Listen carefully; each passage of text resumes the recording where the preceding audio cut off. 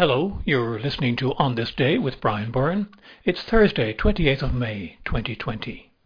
On this day in 1936, a 24-year-old mathematical genius submitted a research paper for publication called On Computable Numbers.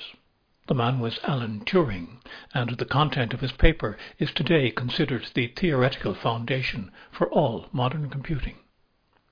Born in England to a father of Scottish descent and a mother who had strong Irish connections in Tipperary and Longford, Alan Turing showed signs of his genius from early on.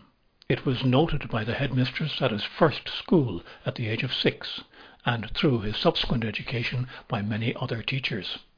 At the age of 16, he was able to understand and even expand on the theoretical work of Albert Einstein. He achieved a first-class honours in mathematics at Cambridge University and also earned a fellowship there at the age of 22 for his proving of a complex concept in probability theory.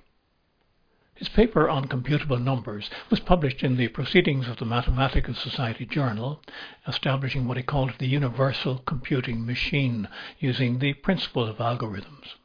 These are mathematical computations originally developed by the Babylonians 2,500 years BC. Algorithms today are the foundation of the software of computing and artificial intelligence. In 1938, Turing was working part-time with the British code-breaking organisation, the Government Code and Cipher School, the forerunner of today's GCHQ.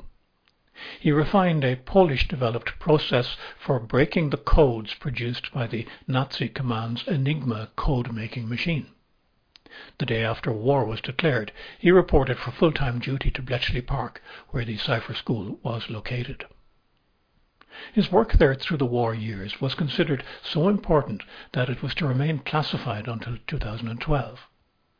Without going into the mathematical complexities, the instruments and the systems developed by Turing and the team in the later iconic Hut 8 are given the credit for drastically reducing the U-boat depredation on the transatlantic shipping convoys, which were so vital to the Allies' war effort.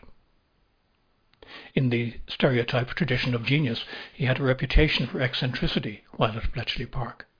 For instance, it was said that his bicycle had a fault where the chain would come off at regular intervals.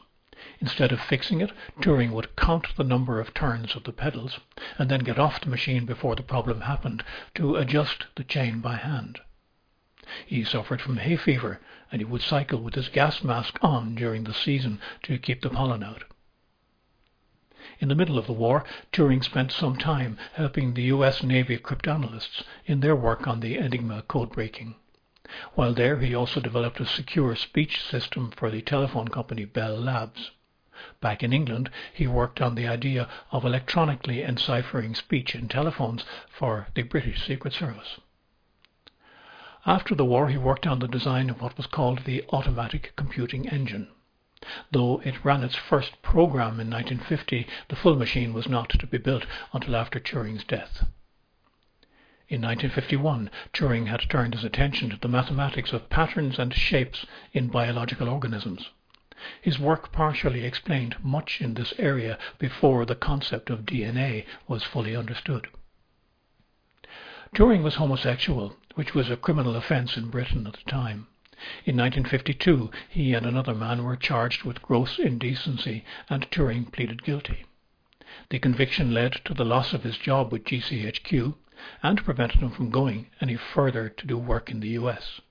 He retained his academic work, though.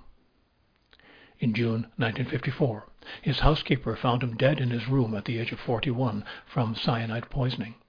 It was ruled a suicide at the time, but there's equal evidence that it was accidental. In 2009, after a strong campaign by those who admired his work and felt he had been badly done by, an official public apology was issued by then British Prime Minister Gordon Brown for what was described as appalling treatment of Turing by the government.